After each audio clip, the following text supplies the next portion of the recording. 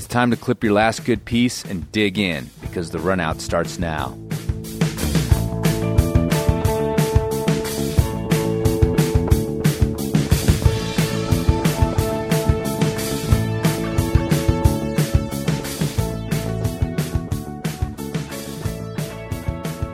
Chris, we are in the wake of a very kind of, I would say, tepid April Fool's Day in climbing media.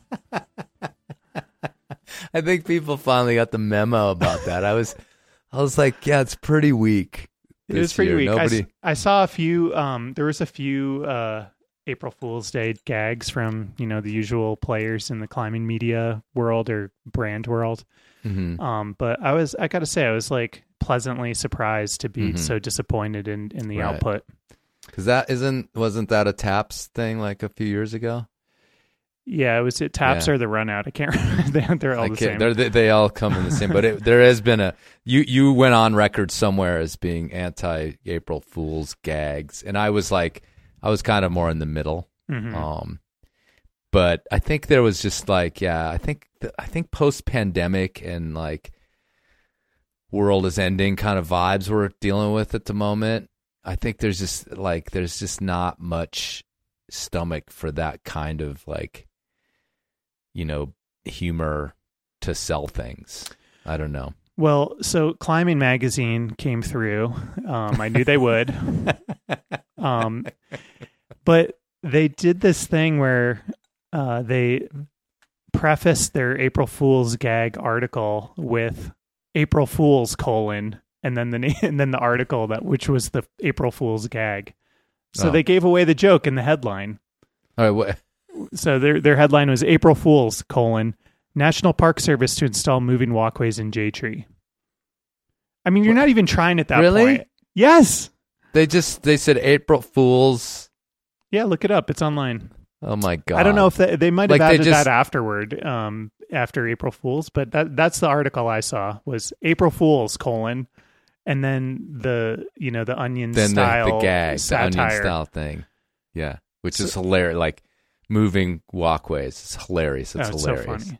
Yeah, because I mean, it's when you think of J-Tree, it fits like so. You couldn't just say that about any park or any climbing area anywhere. It's so clever because get it, Joshua Tree. I mean, Rifle would have been better.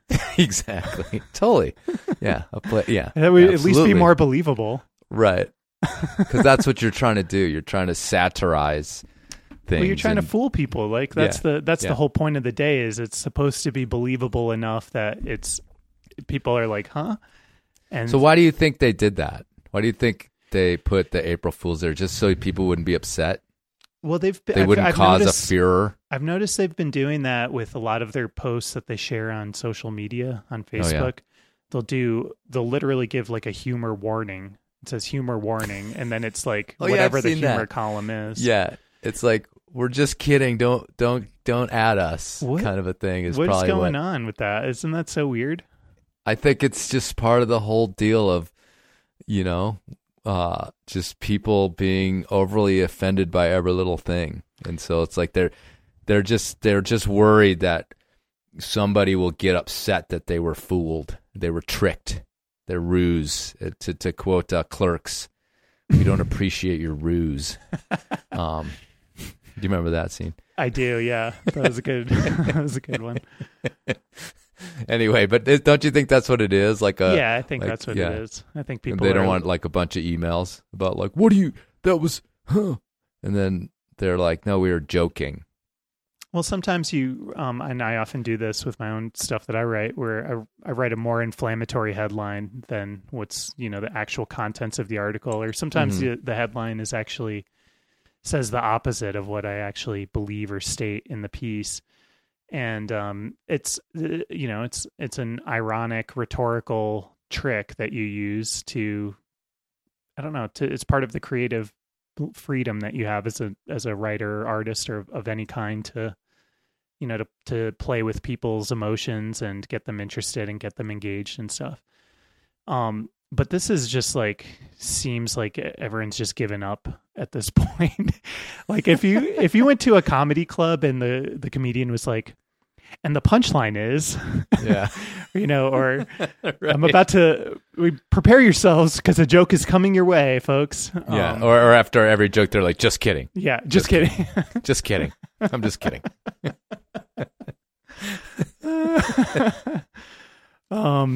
I did see my boy Angus Killy from Wales. He was part of a decent April Fool's Day gag that DMM did, where he had a video of him climbing with a new piece of gear from DMM that was like this 60-pound like hex, like that was as big as a pony keg, and he was climbing an off with this huge piece of metal hanging off of his harness, which was pretty good. I appreciated that. Yeah, that's actually a little bit of a zing on BD's giant cams, right? Yeah, something like that. Is that how you pronounce his name, Killy? I think so. I'm not sure. I just figured it was Kill, which I love. I think it's Killy. Okay, I could be wrong. Sorry, Angus, if we're butchering your name, but nobody understands what Welsh people anyway. I saw 8a.nu. They did a April Fool's Day joke, and they also I don't know if this was post edited or stealth edited afterward, but they also included an April Fool's disclaimer kind of right at the start of it. And their gag was that there's a new high-powered fan for climbing being tested in Japan. And it's hard to tell what the joke was, but I think they were trying to say like you could have like really good conditions anywhere. Okay. And it was also that the fan was so powerful that it could literally blow your ass up the wall. And so, and it's 8A was saying that they would have to start, marking fan assisted ascents as such. Sure. So why it was in Japan, I don't know. Maybe there's a reference there I'm not getting, but I just thought it was like typically the technology. They're into their technology. Maybe that was it. Maybe that was it was like it was like a Sony fan. Yeah. Well, I mean, I'm going to say this is that the fan thing is ripe for satire. So I'll give a nod to their attempt to deal with the fans. Yes. I think we've brought up fans before as well. Yes. Dave Graham in a Dave Graham episode. Yeah, and then also the idea of like hanging the fans on a route is pretty intense, which has happened. So yeah, good on them for that, I guess. Right. I think that's probably what the joke was, but it was one of those things where you LOL, but you don't actually laugh.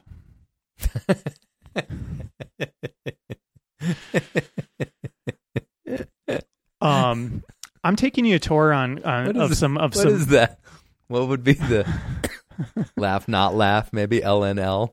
I think lowercase LOL. It just when someone writes that in a comment, you know that they're not actually laughing. It's just they're like, yes, that's funny. I got it. Yeah. I'm taking you on a tour of some climbing headlines I saw in the last week, Chris. That's what we're talking about tonight. Another piece of journalism I saw involved our boy, friend of the pod, Chris Sharma, and his ascent of Sleeping Lion, new 515C. Yes. So I was a little bit triggered by a lot of the articles that I saw when they first came out, like right in the aftermath of his glorious ascent of Sleeping Lion, because it seemed to me that they were over-indexing on him being the ripe old age of 41 years old. Yes. Which I happen to be as well. And so... Lucky you. What's one of the only things I share in common with Chris Sharma? Anyway, it was like 41-year-old Chris Sharma, who's 41, climbs Sleeping Lion at age 41. And it was just like every sentence had to like reference his age. Now, did you see that? Am I making that up? No, you're not. And the funny thing is that I've accused him of being over the hill to his face on the Enormocast. And so, so I was also under the impression that he was done. Yeah. So maybe it's just building on that. Okay. So the crazy thing is I went back today to like in preparation for this brilliant piece of journalistic inquiry that we're exploring tonight, Chris. I went back today to read these articles, and all of them had disappeared his age. Really? It's gone. Huh. Stealth edited it out of the article. Really? Yes. Honestly, I didn't see a I wonder single article. if his people got on him. I don't know what it was. Maybe people were having the same reaction that I had, where they were like giving people shit about saying that he was 41 and, and somehow implying that you can't climb hard when you're in your 40s. Right. I don't know what happened, but I was curious about that. I sent a DM to Delaney Miller, who wrote the piece for Climbing, and asked her if I was crazy, if I just made that up, or if his age had come out of the piece, but she didn't get back to me. So okay, it remains a mystery to me. But I mean, I was kind of curious to just like probe that idea with you a little bit about, is 41 too old to be climbing 15C? And am I right to feel kind of exasperated at the sort of implication of what everyone in the media seemed to be highlighting at that moment? I don't know. It does. Well, let me say this, because I said it to his face, right? That he was like basically done. And we laughed about it, but, and he like kind of challenged me on it pretty hard. And so, which was clearly a reverse psychology that I was using, because I actually knew that he was trying this route, and I was trying to help him out. But anyhow, it is interesting because I had this feeling that like he had gotten so distracted with so many other things that, it was kind of like over. And then there was that whole narrative of passing the torch to Adam that we dealt with like 7 or 8 years ago. To me, honestly, when we sat down to interview him, I thought he was older than he was. No offense, Chris. Not like in person. I wasn't like, oh my God, this guy looks terrible. But but just in my mind, like it had been 30 years since Chris Sharma was like on the scene or whatever. And then, not literally, but just like I had kind of that feeling. So the age thing, not exactly, but I think the return to form is really an interesting story, because I do think, he's been busy. He's started gyms. He even told me all that. He started gyms, he's did this show and all that shit. He had kids. Right. Maybe that was more impressive than the age part of it. Yeah. Is the children part of it. Yeah, he's got 2 kids. He's got a few gyms. He's he's like a businessman, and that's so all maybe they stressful, focused. So. It was easy to focus on this number versus like the complications of his life, right. In terms of that. But I think they were expressing something that is a bit in the ether with Chris, of that like, whoa, he's fucking climbing nearly as hard as he ever has. Right. Like there is a bit of a surprise to it, and maybe the age thing just felt like an easy way to kind of express that. Right. And again, not because he physically can't. It's just more the narrative of his life for the last few years has been a bit different. He even said that, he's been unable to focus as much on that. But anyhow, part of the reason he even did this route is because it happened to be so close to his home, so he could get out to the cliff and get burns in without disrupting his life and family and stuff too much. Anyway, I was all prepared to be pissed about that, but now I'm kind of just more interested in the story and understanding the story of how this age got stealth edited out of all these pieces. Anyway, I'm happy now that 41-year-olds it's no longer surprising that they can climb 515C, so it gives me hope for never, ever climbing that hard. So wait, let me ask you this. What then is an age? Like, like a frame of ages that where it's just automatically impressive that you're climbing hard. There's like, everybody cites poor Lee Sheftel, our friend Lee Sheftel, about his 14 at I don't know how old he was, in his 60s, 60, 90. I don't know how old he was.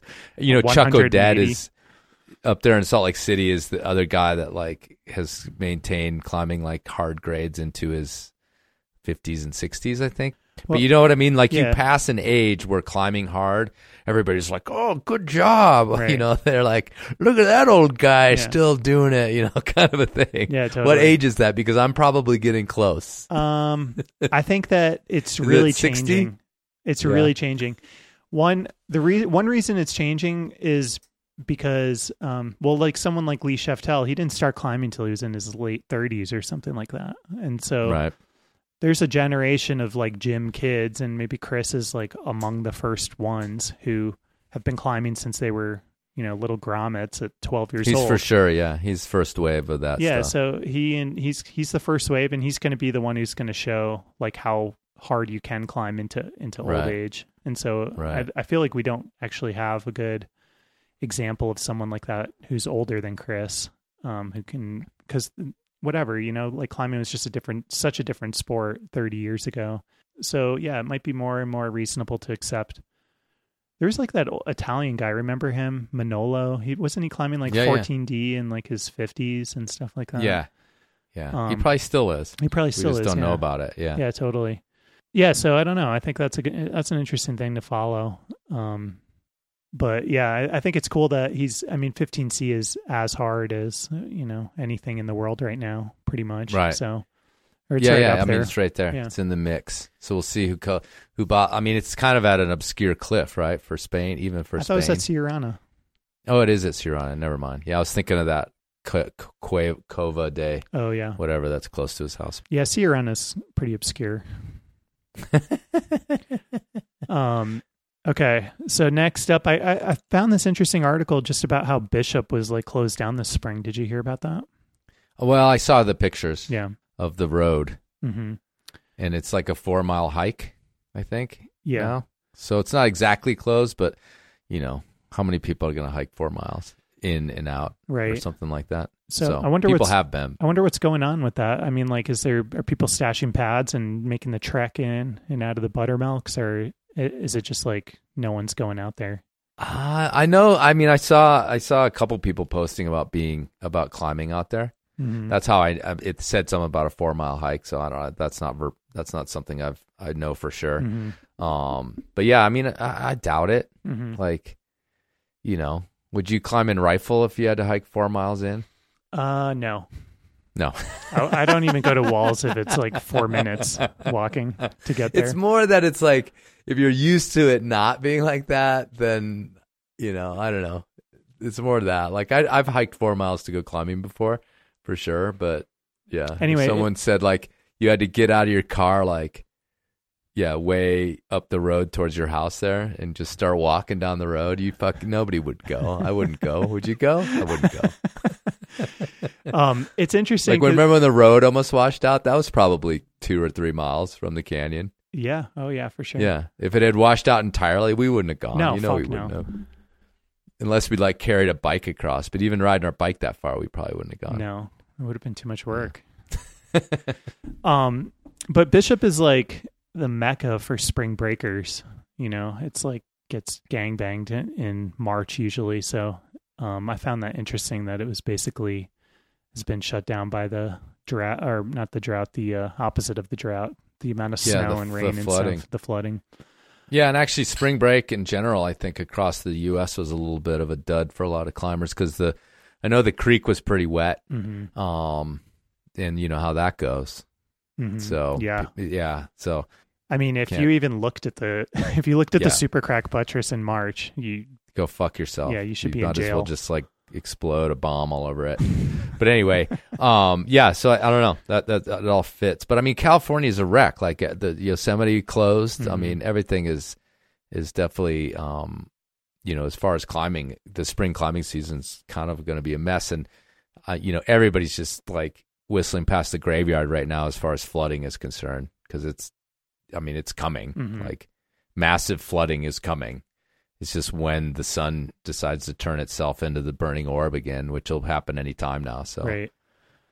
Well, part of the it wasn't just the spring breakers that got hosed. The Flash Foxy Festival was in Bishop this spring. Oh, really? And they decided to do it anyway, but they did it without the outdoor climbing component, which was fine. I mean, like, we've been part of clinics and stuff and know how weather can you have to kind of change plans with your clinic goers. But there was a little bit of scuttlebutt about the fact they had like a no refund policy. And so like some people who had kind of planned to attend this festival from, I don't know, like the East Coast or something, were like, I'm not going to fly all the way to Bishop if I can't climb in the buttermilks. And, I'm not going to go to this festival now. So they were hoping to get a refund, but it sounds like they didn't. I'm not really sure, but I have to totally agree with that. The no refund policy. Yeah. No, I'm sure it's in the policy when you buy the pass. Right. So as a guide, I just know how that is. Like,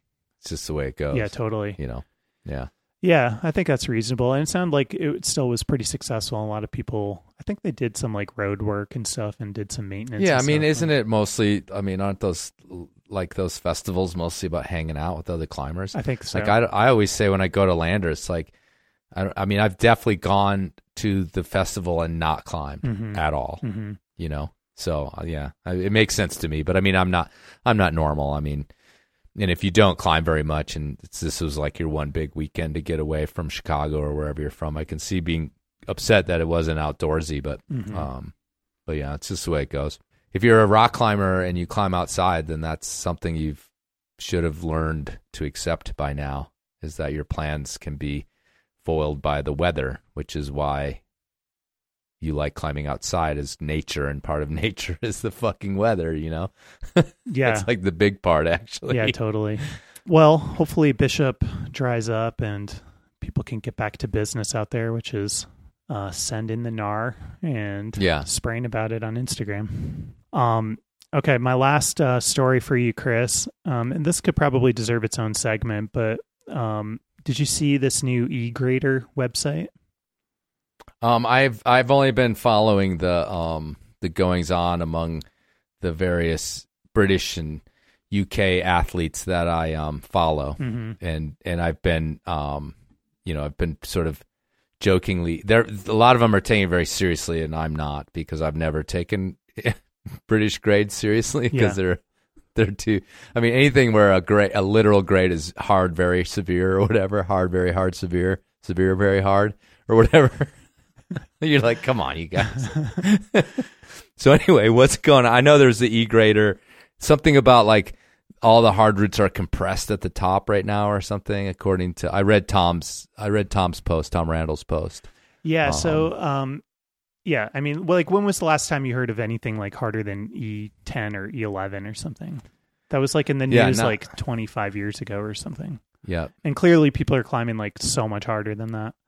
But basically that's still more or less the top end of the scale. And so I think that's kind of what stemmed from this, from this website idea, which is a product of Tom Randall, James Pearson, Neil Gresham, and Steve McClure. And maybe there's others involved, but it's super interesting. Like, basically you enter a French grade, so a difficulty rating, and then you enter a danger point. So you get from bolted sport climb to extremely dangerous. And you put these two things in and it converts. And then you also have to, you're asked the question, do pads make the route safer? And you click yes or no. And then you get a grade, an E grade out of that. And it's completely insane. Like, like if you like 6A is what, like 5.9 or something.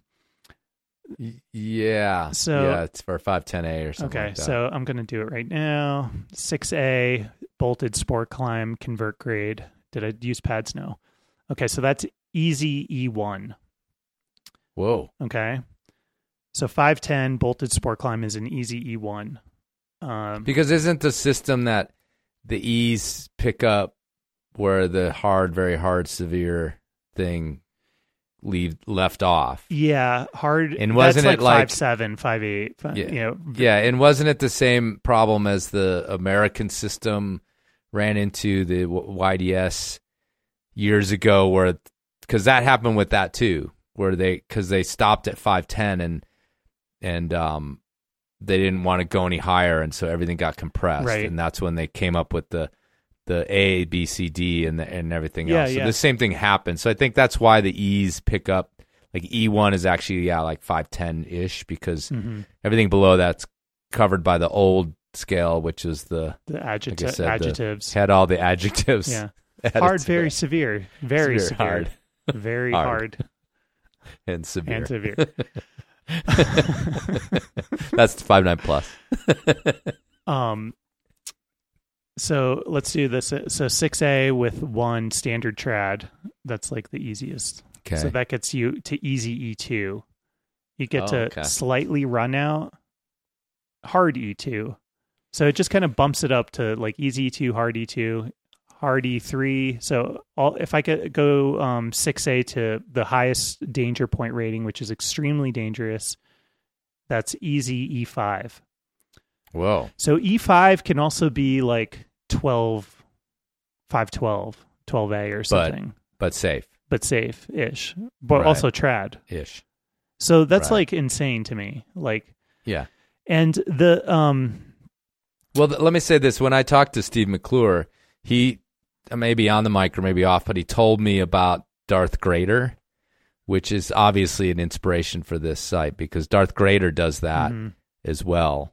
In a different way, you describe the route, and then it gives you a grade, and you can choose which system you want the grade from. But it asks you things like, how hard is the crux V grade, and then is there a rest? Is it no hands? And then what happens? And so you describe the entire route, and then it gives you a cumulative grade.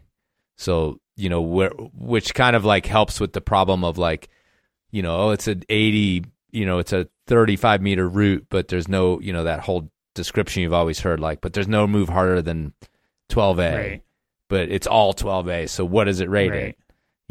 And that's what you do is you describe the rests and things like that, and it comes up with a grade. And Steve told me about that, so I assume that he's probably was inspired by that site, whoever came up with that. And I think it's also a British site or UK site. The Darth Grader. Okay, I'll check that out. That sounds much more interesting to me than this E grade. It's kind of for new routes, like when you're like, I don't know what to fucking rate this thing, So, well, to me, this all just seems like this very last ditch effort to salvage a dead and useless grading system that I think that they just need to abandon and move on from. I made a comment about that on Hazel's post about it. Got some good laughs. Yeah. I said just to use the most sensible system in the world, which is the Australian system. No argument. There's no way you can argue with that. And then add emojis, just emojis for how scary it is. So like this guy with his head exploding emojis, like really scary or whatever. And like the poop emoji would probably mean you shit your pants or something. So.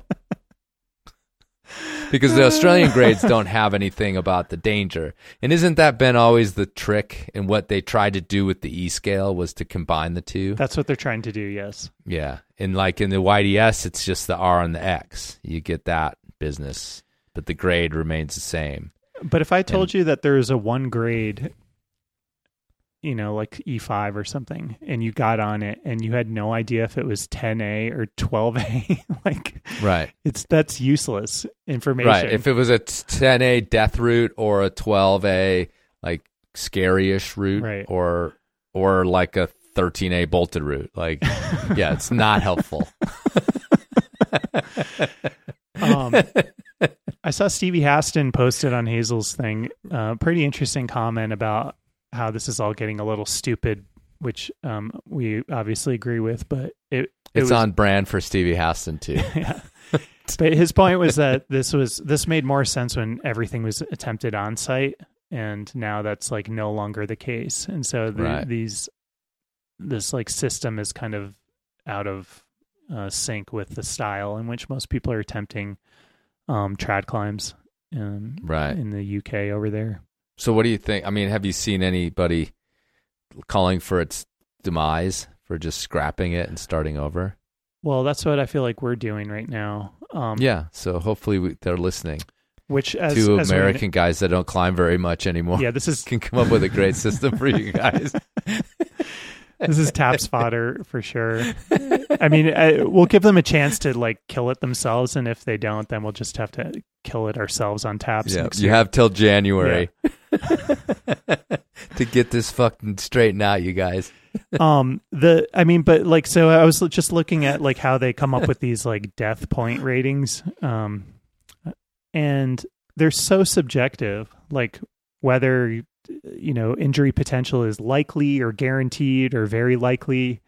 It's like yet another adjective that they're adding into Yeah, this. they went back to the old system for that. It's like death very likely, death likely, right. Very likely, death severely likely, death extremely severely likely. So they're just they're like going back to their roots, I guess, with this whole attempt. It's interesting. It reminds me too. Years ago I read an article in Surfer's Journal, which was basically like big wave surfing is so dangerous. Why doesn't anyone die? Mm-hmm. And I mean, that was literally the gist of it. And they had like the 2 exceptions or 3 exceptions, like Mark Fu and who died, I think, at Mavericks. But by and large, people get destroyed by those waves and come out of it. Mm-hmm. In the very beginning, if people thought like if, one of those waves got you, you were done. Right. But then they figured out that you weren't. And now it's like some of those breaks have like hundreds of people in them on any given day when they used to be. And so it's kind of like that in a way too, because it's like it's not like people do die all the time on those routes. Yeah. Now if someone dies in one of those huge waves, they blame COVID. Exactly. It's just COVID plus put in complications. Those statistics. Yeah, exactly. He had a cough. Oh, and he was also surfing a 100-foot wave.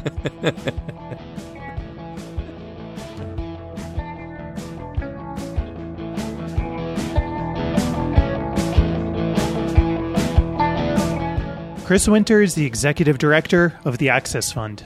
Their latest project is the Protect America's Rock Climbing Act, a bill before Congress that would bring consistency to the federal climbing management policy and help protect some of America's most iconic wilderness climbing areas. Well, you were just in Washington on behalf of the climbing world to work on this new legislation, the Protect America's Rock Climbing Act, HR 1380, for you political geeks out there. Before we get into what the bill offers, why don't you just like give us a background on how we got to this place in terms of this discussion about fixed anchors in wilderness? Because Chris and I have already done one podcast about this issue back when the bolts in Joshua Tree were point of focus a couple years ago. So I don't know if it makes sense to start there, if you want to take us back to 1964 with the Wilderness Act. But how did we get to this point in time? Yeah, and I'll try to keep it pretty high level. I can nerd out on this stuff real easy too, so let me know if I'm going too deep. But the big issue is just really whether climbers are allowed to use fixed anchors in wilderness areas. That's the fundamental question. And fixed anchors are essential for wilderness climbing in general, and we could talk about, and maybe we will talk about, all the amazing places that climbers enjoy that are in wilderness areas around the country. But of course, so many of our iconic climbing destinations are protected as wilderness areas. And so there's been kind of a question over whether fixed anchors are consistent with the protections of the Wilderness Act. And the act was passed in 1964. So since that time, it's going on almost 60 years now, Park Service, the Forest Service, the Bureau of Land Management, those federal land management agencies have allowed climbers to use fixed anchors in wilderness areas, but they've been subject to management and regulation. And so the biggest thing, of course, is we can't use power drills because power drills are motorized. And so that's plainly prohibited by the Wilderness Act, the plain text of the act. There's nothing in there that addresses fixed anchors squarely. And so we have had this relationship with the land management agencies where we say we won't use power drills. The Access Fund strongly supports that, and we will use fixed anchors sparingly, only when absolutely necessary, when there's no other protection available. Removable protection isn't available. We might need it to link up a couple cracks or maybe to rappel off a formation. But we certainly haven't had fixed anchors generally or categorically prohibited as something in wilderness areas. And so we've been working on that for a long time, since the Access Fund was founded in 1991. This has been a core issue that we have worked on nonstop for over 30 years. And so just recently, when you all did the earlier podcast on Joshua Tree was right when the Park Service was starting to tell the climbing community that it was going to change its fundamental interpretation of the Wilderness Act, and that it was going to treat fixed anchors for the first time as prohibited installations. And the reason that word installations is so central to this whole story is that there's one section of the Wilderness Act, Section 4C, that specifically addresses what's prohibited. And there's a long list of things in that section, like motorboats, aircrafts, temporary roads, motorized equipment, aka power drill, mechanized travel, aka mountain bikes. And then there's a couple things at the end, and one of those is installations. So it provides this long list of prohibited things that, you don't see many of those things in wilderness areas: roads, aircraft, motorboats. And then the last word in that long list is installations. And so now the agencies are saying, well, now for the first time after 60 years, your fixed anchors are going to be treated as prohibited installations. And so that's kind of how we have gotten to where we are today. Give us an idea of, wilderness areas. Like, what are the places, I know some of them, but what are the places that really jump out that climbers would know about that constitute wilderness areas? Because it's not obviously everywhere, but what are we looking at as far as that's concerned? And, where is it in national parks and things like that? Yeah, I mean, it's pretty amazing when you stop to think about it and talk about all those places. So, I mean, of course, the most iconic climbing area that is protected as wilderness is Yosemite Valley, El Cap. So everything in the valley above a certain elevation above the valley floor, I think it's like 300 feet or 350 feet, is protected wilderness. So El Cap, pretty much the entirety of El Cap is wilderness, but also a lot of the other amazing climbing in the valley is protected. The Diamond on Longs Peak in Rocky Mountain National Park. I think the first ascent of the Diamond was in the early 60s. And it was protected as wilderness in 2009. So climbers had been using fixed anchors and climbing on the Diamond for well over 50 years before it was actually protected as wilderness. And now almost all of the good alpine backcountry climbing in Rocky is designated as wilderness. Zion National Park is wilderness, of course, but then also Forest Service areas that are incredible. Places like the Wind Rivers, the Sierras, the Alpine Lakes Wilderness in Washington, Mount Stewart and all that incredible alpine granite. Much of the North Cascades is Forest Service wilderness or Park Service wilderness. So the list just goes on and on and on. The incredible places that climbers have explored for over 100 years, many of those most inspiring places are wilderness areas. All right, so tell us about this new bill. One of the interesting things that jumped out to me about it is that it is kind of a bipartisan bill. We've got a Republican from Utah and a Democrat from Colorado, two representatives who are co-sponsoring this bill together. Tell us what the bill is, and also I'd love to know just how this unlikely, rare bipartisan partnership came to be. Just stepping back from the big picture, when the land management agencies start to do something that we think conflicts with the Wilderness Act, then it's natural for Congress to kind of step in and set some guidelines and to provide some direction and some guidance to the agencies. And so that's really the role of Congress, to tell the land management agencies what to do many times. And that's what we're asking Congress to do in this situation. Let's not jettison 60 years of history and suddenly go down this crazy path where our most basic safety equipment is prohibited. And so we've asked Congress to step in and provide some guidance to the land management community to preserve the way that we have all been going about doing our business for the last 60 years. That's the attempt, is to preserve the status quo and then set a foundation for us to continue to collaborate moving forward. So, we maintain at the Access Fund lots of relationship with congressional offices all over the country. And Congressman Curtis and Congressman Neguse are both champions for the climbing community. And they're champions because they have a lot of climbing in their districts. I mean, Congressman Curtis represents, Utah, and his district stretches all the way from Salt Lake City down into southeast Utah. So it's kind of crazy if you look at the map of his district. But the people who live in his district rely on wilderness climbing. I mean, a lot of the climbing in the canyons, of course, is in wilderness areas. And so his constituents have a really strong stake in this whole debate. Congressman Neguse is the same way. I mean, his district encompasses Rocky Mountain National Park, which we were just talking about, and lots of other wilderness climbing opportunities. And they both also have a lot of guides and outfitters and small businesses that rely on outdoor recreation. So they have been long-term allies and friends for the climbing community. So when this issue came up, it was natural for us to go and start to talk to their offices. Congressman Curtis also worked really closely with us on new wilderness areas that were protected in 2019 in Emery County, Utah, as part of the Dingle Act that passed in 2019. And we worked with Congressman Curtis really carefully on that proposal. Really cool area that got protected, lots of wilderness climbing. And that legislation included language that specifically said nothing in this act that protects this area's wilderness prohibits climbing or the use of fixed anchors. And so Congressman Curtis led the effort to get that language included, and we worked with Congressman Curtis closely on that effort. And so we have, this long relationship with the congressman and his staff. And so we were really excited that it was bipartisan and that both Congressman Curtis and Nagu stepped up and showed leadership and support for the climbing community. So this bill is actually quite short. I actually just read it. It takes like less than a minute to read because it's about two or three pages long. And it seems wow, you read really fast. I read really fast. It's not professional. Professional reader. It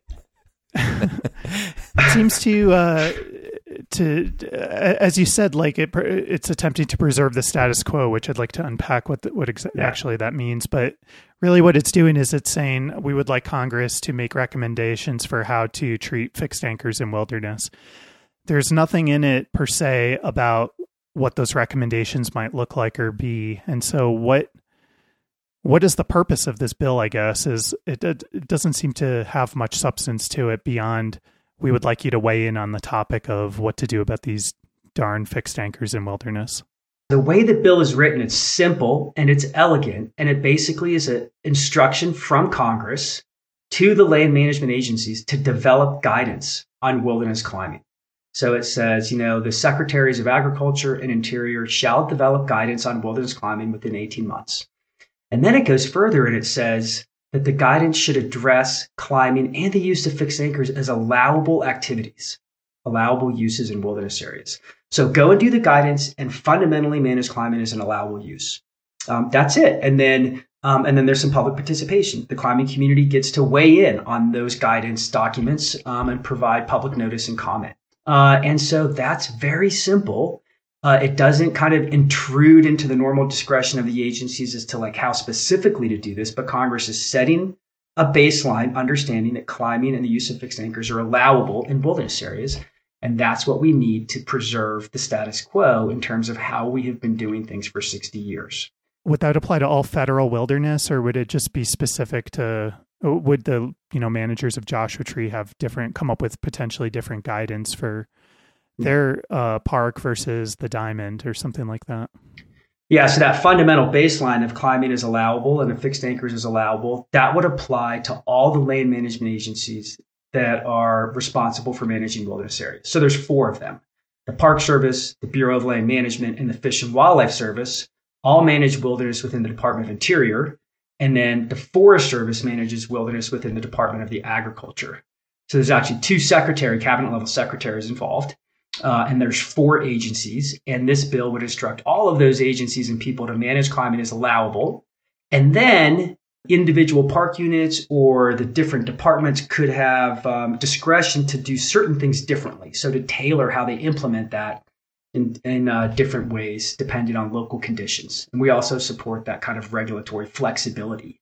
So it sets a very basic baseline, climbing's allowable, sets a timeline for guidance, and then allows the departments and agencies to figure out how specifically to implement that. And there'd be flexibility for local districts and park units to innovate if they want to. With this bill coming to pass now, the Access Fund and climbers in general, we've been doing sort of an ad hoc campaign for, like you said, since the Access Fund started. I mean, this was a major issue that Armando Menical talked about on my podcast years ago. That really was fundamentally part of starting the Access Fund and sort of separating it from the AAC, which I think, traditionally was sort of anti-Bolt. And, the Access Fund had to find itself like almost at odds with its sort of parent unit there and split off, but that's a whole nother story.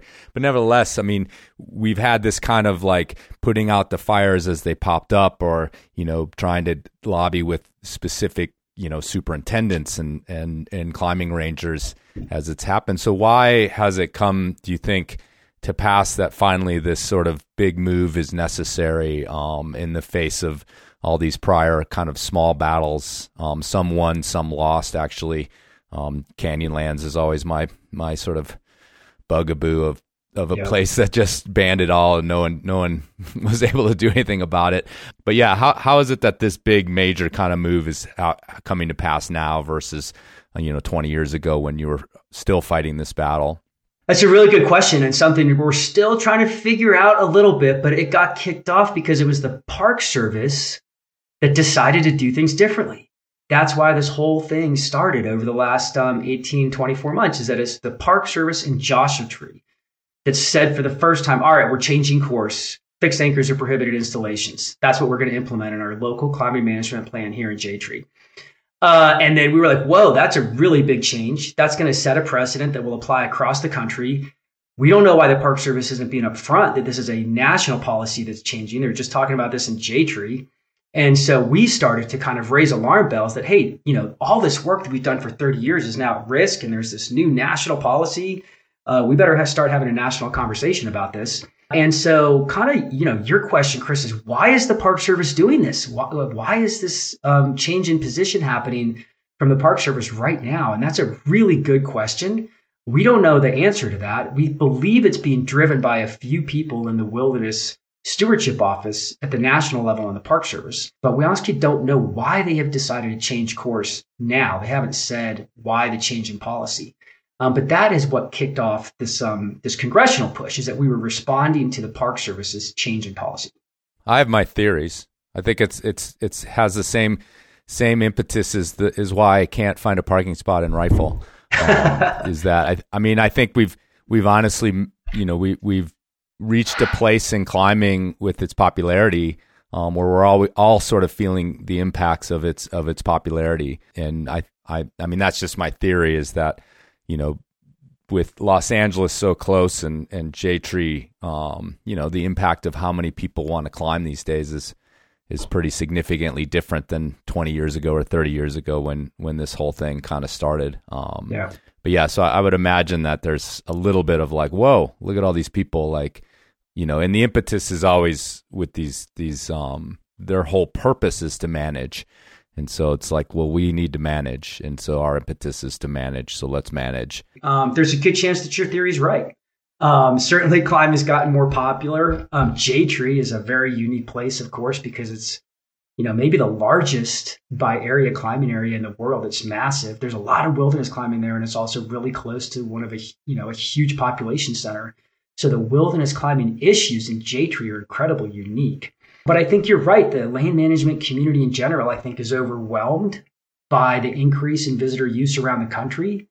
And a lot of times when that happens, they look for ways to say no. They look for new ways to say no. And I think that might be what's driving this. What is to prevent these managers, assuming that HR 1380 passes, to adopt something similar to what Joshua Tree has been trying to do, where if their guidance is simply that climbing's allowable and bolts are permissible, and come up with the laws for it, what is to prevent them from, having some kind of very limited view on what all of that entails, such that, no new routes might be developed, but we're allowed to maintain existing bolts that are deemed legitimate bolts or legitimate routes by the park or something like that? How do we get out of this seems to be offering some pretty powerful entities the opportunity to weigh in on our sport and potentially change the status quo quite drastically. We're going from a place where there is nothing really on paper as to sort of guide us on terms of how we approach the sport. And there's been a kind of a happy status quo that we followed as climbers over that time. But it's been a situation where, maybe that's not, law and letter part of the Wilderness Act, but people kind of turn a blind eye, and climbing's allowed here, but not over there. And everyone kind of knows that through these unspoken norms that have kind of been ironed out. But this now seems to be giving the highest most powerful people in government the mandate to weigh in on exactly what climbing looks like for all of us. So how do you think about that? I don't want to get too nerdy, but I'll just drop. Please do. Dude, no. Yeah, it's hard not to. We only have nerds listening to our podcast, so Yeah, this is a nerdy podcast. There's a fine line between cool and nerdy, so let's just go full nerd for a few minutes. But the way the Wilderness Act works generally is that if something is allowed, within a wilderness, it can still be regulated or managed. So it's not just a free for all, right? And so this has been our view of how the land management community should manage climbers. Climbers allowed, but it's, we have to be responsible. And so the managers can come in and say, you can't climb there if you're having an impact on wilderness character, solitude, or natural resources or cultural resources. So, of course, we've always supported land managers from saying things like, you have to leave the raptors alone to nest. So you're going to not climb there for a while. Or this area is too sensitive. There's an endangered and threatened plant species there, so you can't climb there. Or in some cases, there's other wilderness uses that are taking place, hiking or backpacking or something else, and your climbing is going to perhaps interfere with the experience of those other people. And so, we're going to limit you in certain areas. We've always supported that kind of management regime where it's like allowable but subject to management to protect wilderness character, natural resources, and cultural values. So that's the system we've had for 60 years. Once something is deemed prohibited, right? Once something's deemed prohibited, like a motorboat or an aircraft or motorized vehicles, the situation changes. Then you can only do that thing that's prohibited unless absolutely necessary to meet the minimum requirements for the administration of the wilderness area. And so that's a crazy test to be able to meet, which is why you don't see many aircraft or motorboats or motor vehicles or houses or structures in wilderness areas, because that exception to the prohibition is very tightly written by Congress in the Act and very tightly administered by the agencies to limit those prohibited uses in wilderness areas. It's really difficult to get an exception in many circumstances. And so that's kind of the fundamental thing we're looking at is if it's prohibited but subject to management to protect natural and cultural resources, that's what we want. If it's prohibited and then we have to, justify an exception every time we want to use a fixed anchor, replace a new fixed anchor, or replace an existing fixed anchor, that is going to be a really difficult standard to meet, and it's going to result in us losing a lot of historic climbs, and it's going to make fixed anchor maintenance much more difficult, and it's going to create safety issues for the climbing community. And so that is my very nerdy response to your very good question, which is it all comes back to how prohibited uses are managed under the Wilderness Act versus allowed uses. And we're about now we're looking at climbing going from allowed to prohibited, and that's a really bad thing for climbers. One of my gripes with this discussion is that we view bolts in general as like they have to be this limited thing that are carefully placed in limited quantities and only as a potential last resort, which is on many levels just kind of out of line with what climbing ought to be, in my view, or what the potential for climbing ought to be. And I view bolts as being part of the climbing experience of a route, and routes are either good or bad, but bolts are just one element of that. And certainly good routes are better than bad routes, and bad routes are better than no routes. And so I find the sort of the hedging and concessions that are often offered about how limited bolting needs to be sort of out of line with what the values of that we as a climbing community ought to hold, which is more routes are better than less routes.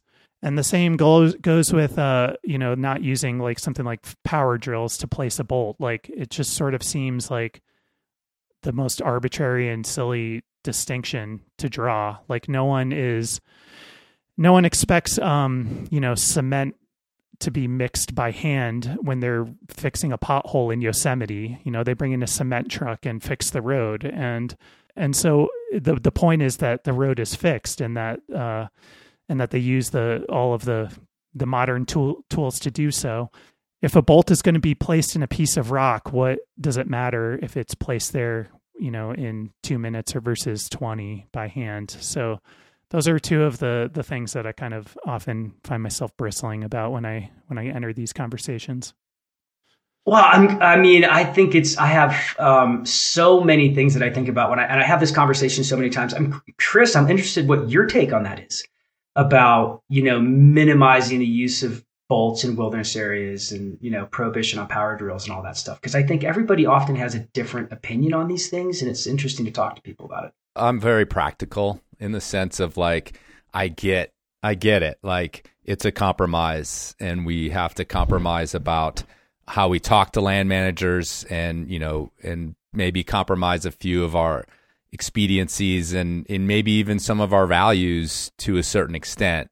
And if you've listened to the show, Chris, you know that I'm also a rabble rouser, and if it's like, I know plenty of bolts and that have been placed in the Black Canyon and then on El Cap with a power drill, and they got away with it, and I'm like, all right, whatever. I'm not going to scold those people. I'm like, you took your chance, you didn't get a ticket, you got put in a good bolt. So I'm kind of in the middle. I don't have a strong stance like we should be fighting against the prohibition against drills. And back to my point about, or my idea about this, the Park Service or whoever feeling this pressure that we're all feeling in climbing from a lot more people, is that and Andrew and I have talked about this on here too, is that the fringe person, we think we have these values, and like, yeah, you should try not to just bolt the living shit out of something that everybody can see in a wilderness area, and you should try not to use bolts, and we have these values that are sort of unspoken about minimizing impacts, but that it only has to break down a couple times, and honestly, the petroglyph bolting guy is probably in the mix here about the Park Service reaction. Like that brought this weird thing to the forefront that nobody had been thinking about, and the damage, I think, is deep from that incident and from the press that it got, and that's all you need. And unfortunately, like, I want it all to be free and open, but I also realize that that the regulation has to be there. It's just like I was talking to someone recently about how when the park shut down for one of these stupid government shutdowns, like, in 10 minutes, yahoos show up and start driving their trucks all over the Joshua Tree and pulling Joshua trees out. Like, it only takes a minute before, like, Lord of the Flies is open. And so it's like, I understand the need for, these checks on our worst impulses. And I think we used to think climbing, we were all on the same page about these things, but it's part of the expansion of its popularity is to bring in what I've jokingly called these fortresses against information, which, leads to someone thinking that petroglyph is actually just graffiti, and I'll just put a big bolt right here. And and we have no control over that, and we still don't, but I get the impetus for having some controls in to try to kind of limit that. I mean, man, that petroglyph incident was terrible, and I think you're absolutely right that it has had an impact on this larger discussion, not only around wilderness climbing, even though that was like roadside, but just climbing management in general, and also, our relationship with indigenous communities. I think it's had a really big impact on that conversation, which is important. But Andrew, to your point, I think it's such an interesting and difficult conversation, and people fall all across the spectrum. And so my personal opinion is that I don't take like an ethical position on bolts or fixed anchors or sport climbing versus trad climbing. I mean, I love sport climbing. I love trad climbing. Sport climbing has its place. Fixed anchors have their place. And I agree that the growing community needs climbing opportunities, probably more of them. And I think it would be a shame if we told people that you have to be really good and be willing to risk your neck with no fixed anchors in order to experience wilderness climbing. I think that's extremely elitist and would be a terrible mistake and would take away that opportunity for so many people, which would be really a shame, I think, and would actually drive a wedge between people in these incredible areas. So I think it all depends on the particular context and the situation that we're talking about. I do think it makes sense to say removable protection is preferred, minimize our impact. And beyond that, I think is the activity of climbing having an impact on the resource or the experience? And so I think that has to be the question that guides our management. what is the impact of the overall activity? Not just are you putting a bolt or a hole in the wall, because that in of itself almost has no impact on the environment. You might not, you might think, God, that's an ethical problem to drill a hole in a piece of rock, but it's not actually having a meaningful impact on the environment. The question is whether the impact of climbing itself as an activity in the human traffic, whether that has an impact.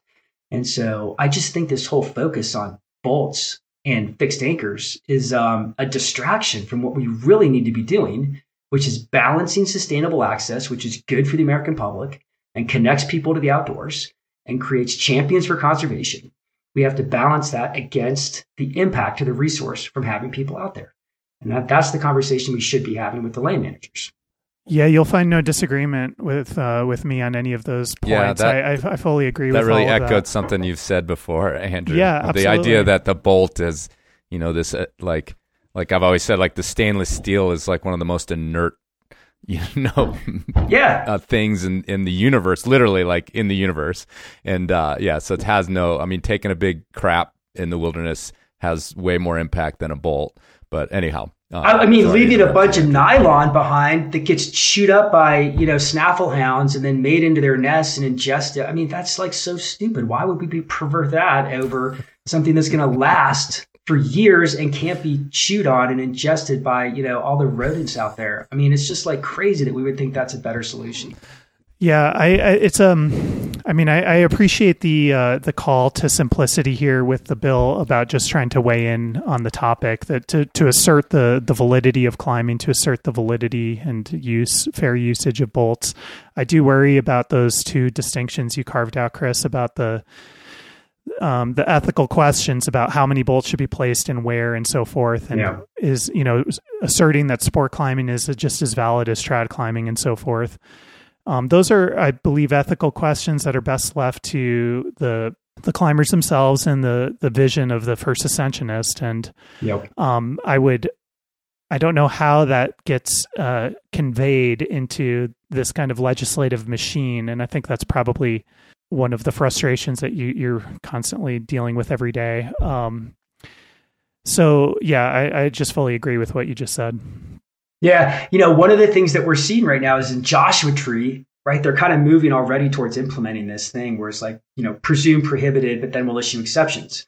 And there's in J Tree, they're saying, well, how are we going to decide which routes are entitled to exceptions? What does that look like? And the system they're moving towards is actually enforcing ethical standards by the land manager, saying, well, if your face climbing route has like a few bolts, it's okay. And, maybe we'll think that's all right. But if there's a lot of bolts, then it's coming out. And so they're basically, Joshua Tree's in the process of implementing this right now, saying, well, you can only have a few bolts. It has to be RunOut dangerous face climbing, or there has to be at least one or two gear placements. But you can't have a fully bolt protected face climb that's safe, reasonably spaced bolts under this new prohibition. And so it's crazy that they're moving towards this like the ethical police now through this installation application. It's insane. Well, there's nothing ethical about that. I mean, there's ethics by what standard? I mean, the paradox of wilderness in general is that we assert that we're allowed to travel into it and to enjoy its natural beauty, and we go to great lengths to protect it, but our very presence is at odds with what some of the core claims of wilderness are. I don't, like you said, I don't see bolts as being part of whether something is or isn't wilderness. It's one of the smallest rungs on the scales of impact that is possible, in terms of recreating in a wilderness area. There's the trails that go in, the belay stations that need to be built to prevent erosion from happening at the base of cliffs, the toilet systems to the degree that they have any, and so on and so forth. And so all of that is far more impactful, so to speak. But you can argue that it's all, you build this structure and it's all contained, and it's contained to specific areas. And if that is part of our legal rights as people in this country, you're allowed to go on and enjoy ourselves on public lands, then why are we even, talking about bolts? Like, that's like such a small part of the whole thing. It's such a climber concern. It's partially in what you just said, Chris, about a few bolts versus a lot of bolts. They're pulling that from the climbing community. They're, especially the old guard in a place like Joshua Tree. A big sector of the climbing population, and J Tree is a good example of this, are in agreement with that, and they're sort of siding with that, and they're pulling this idea of more bolts is bad, and a few bolts is good, and a scary route is good, and a fun, popular, safe route is bad. They're pulling that from the climbing community, and I wish the climbing community would shut the fuck up about siding with these things, because that's where they're getting it from. They didn't just make that up. They got it from the old school J Tree people, and the old school J Tree people are still saying that on forums that the Park Service is reading, and so it's like, yes, it's like we're shooting we shot ourselves in the foot a long time ago with these debates.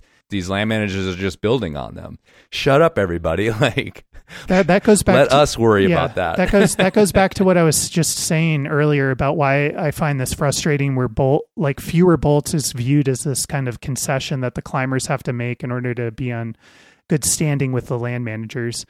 It stems from this archaic view of what a route ought to be, or just like a single-sided view of what a route ought to be.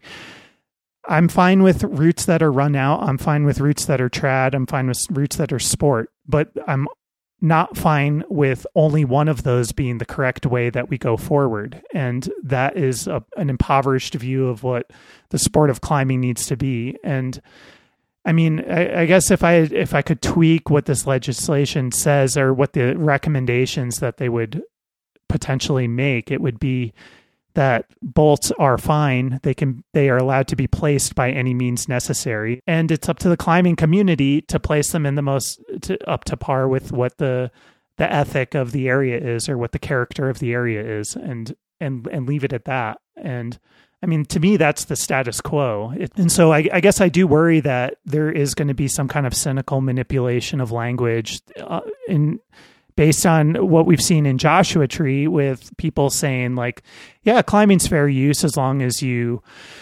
essentially, only bolt on one Tuesday of the year using a hand drill, and the bolts can't be closer than 30 feet apart or something, whatever it is. Like, they could come up with like ridiculous standards that would essentially make climbing a very different prospect than it is today.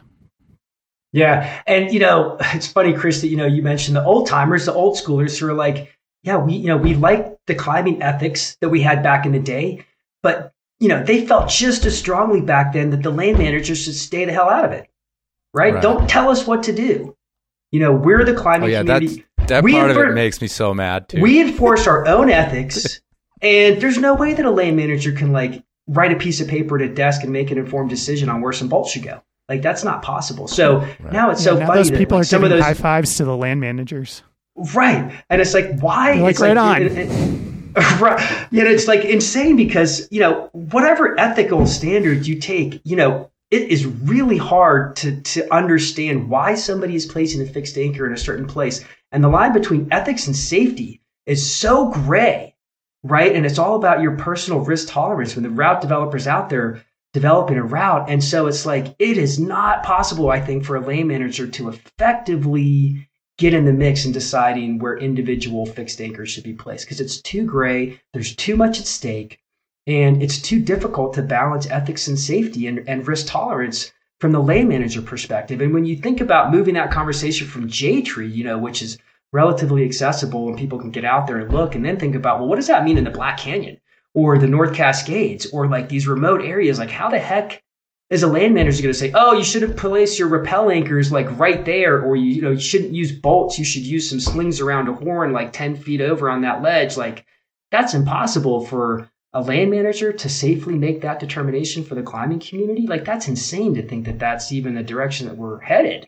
So, the whole thing about land managers enforcing ethics on the climbing community is so foreign to what we think of as like our culture and our history.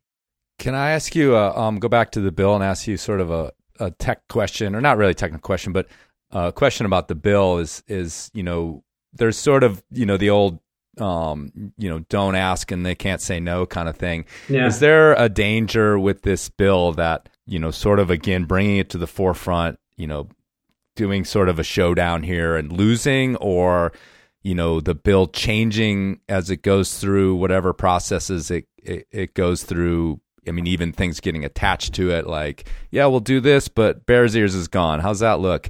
Or whatever. Like, or we want oil rigs also. Like, if you want your installation, so do we. Just because ours are bigger and louder and smokier, don't worry about it.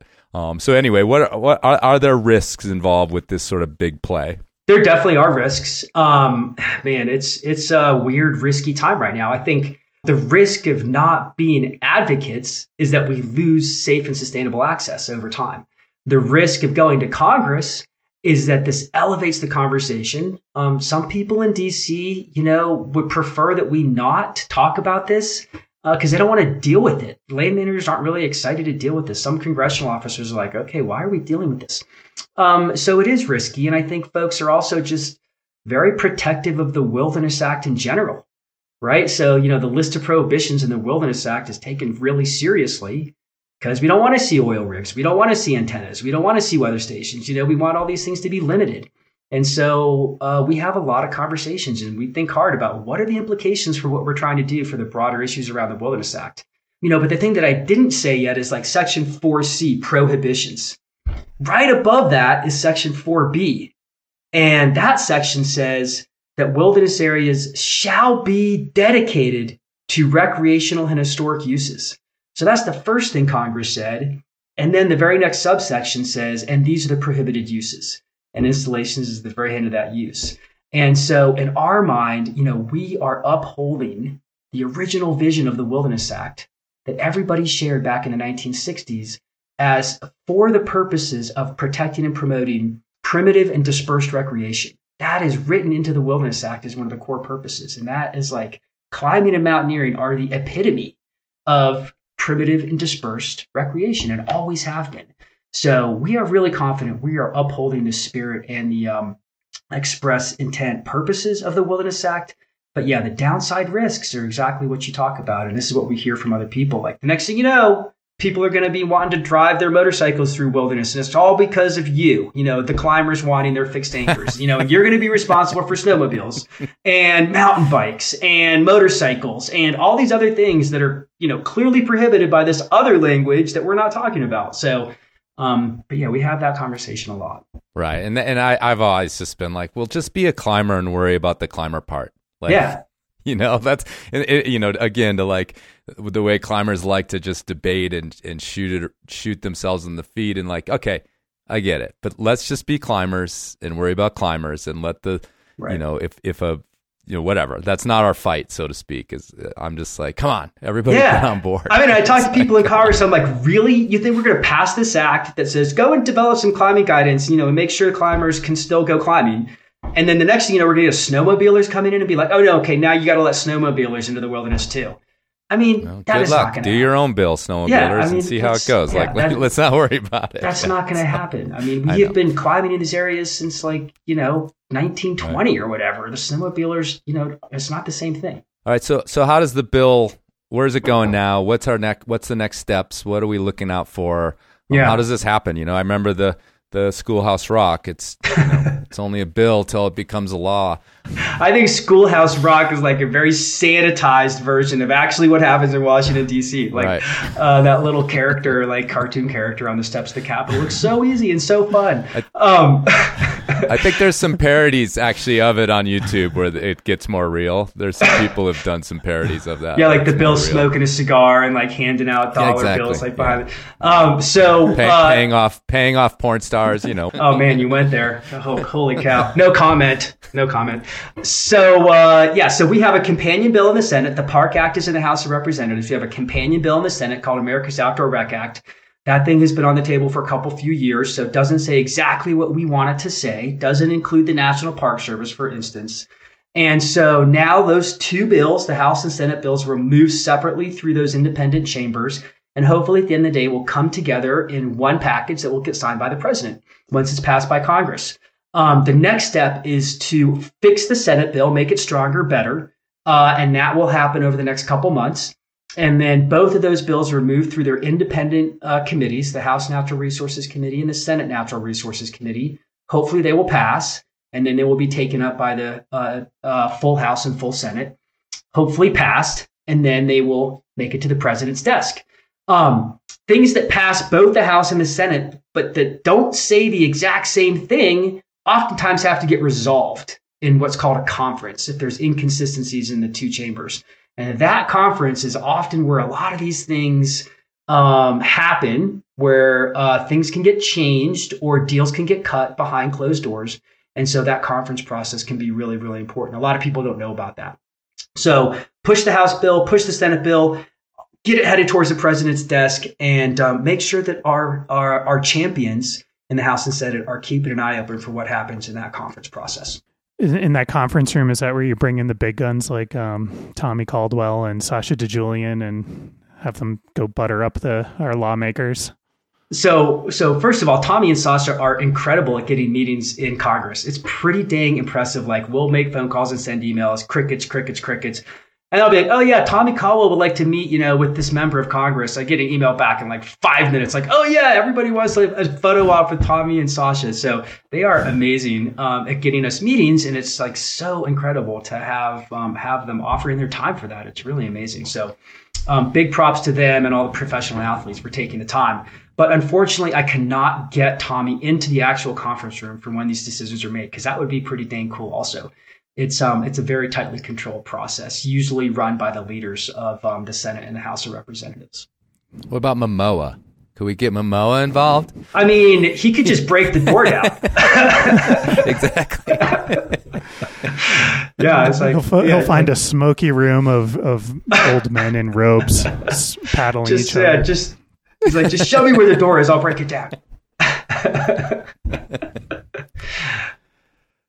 I guess I'm left with the idea of being nervous about where all of this could head. It seems like it could be a really good thing or just the end of climbing as we know it. So we'll have you back on the show one way or the other, Chris, to either account for what you've done to our beloved climbing community or celebrate. It's all my fault. Whatever happens, it's all my fault. So if it goes wildly terrible, I'll definitely stand up and be like, that's all my fault. And if we win and it goes really well, I'll probably defer and give credit to Tommy and Sasha or something like that. We'll see. One thing I also want to mention too is, and we've had our differences with occasional Access Fund policy here on the podcast, most of it in fun. But the thing is that people need to realize is that without the Access Fund, then this all would have gone down. I mean, the Joshua Tree thing would go down without anyone saying anything, and all of a sudden we would just wake up with these policies, And so I really believe in having this organization, and that we've come to take it for granted that it informs us about all these thousands of little cuts against climbing that go on around the country. And so anyway, I just want a plea to support the Access Fund, at least with a basic membership. It's as important as any gear you have. And without it, I think in the last 30 years, climbing would look very differently and very bad compared to what it is now without the Access Fund. So good work, and you are all good sports in taking our barbs. Most of you are.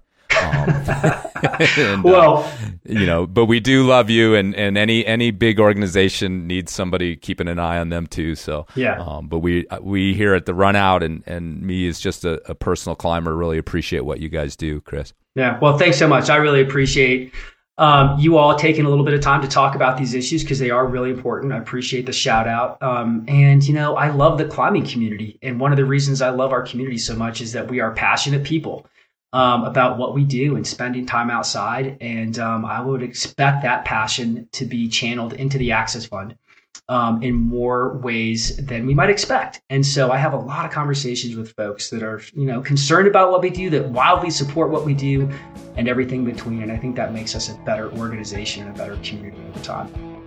Cool, dude. We'll keep up the fight. Right on. Thanks a lot, guys. I really appreciate it.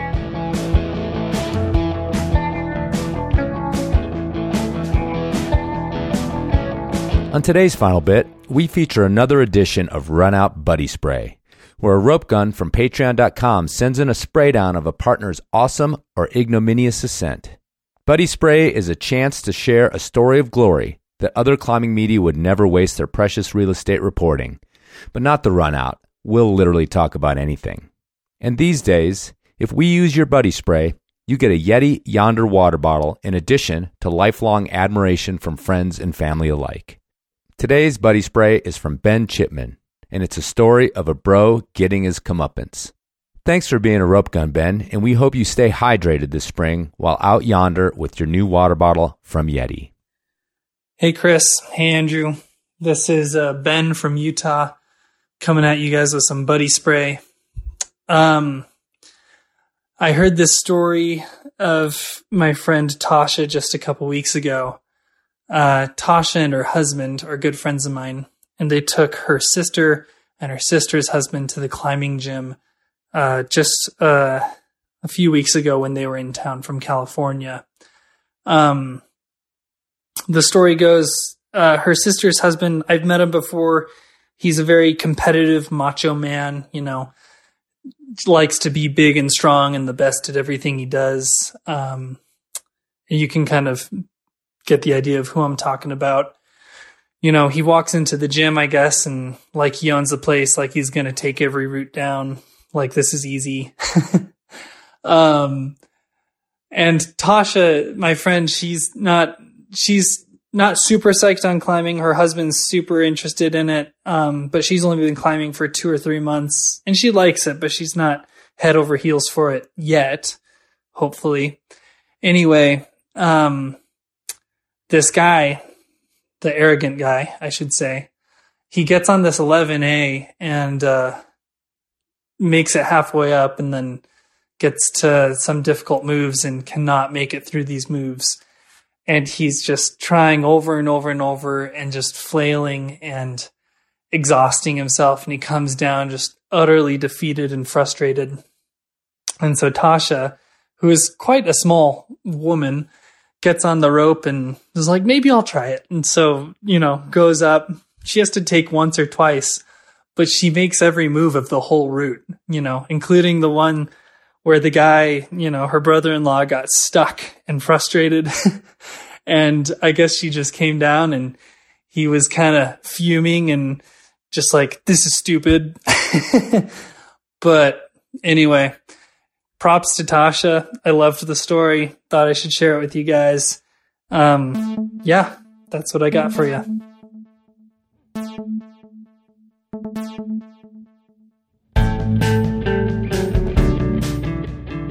You've just finished another episode of the RunOut Podcast. I'm Andrew Bisharat, and you can reach me at andrew@runoutpodcast.com.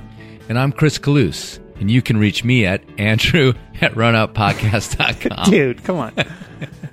Because Chris at runoutpodcast.com is where emails go to die. That's true. We also have a Patreon that you can support our show at, and it's runoutpodcast.patreon.runoutpodcast.com. No. It's patreon.com/runoutpodcast. Yes. If you dream of sending 514 every month for the rest of your life, you should go and sign up at patreon.com/runoutpodcast.com. No, .com/runoutpodcast.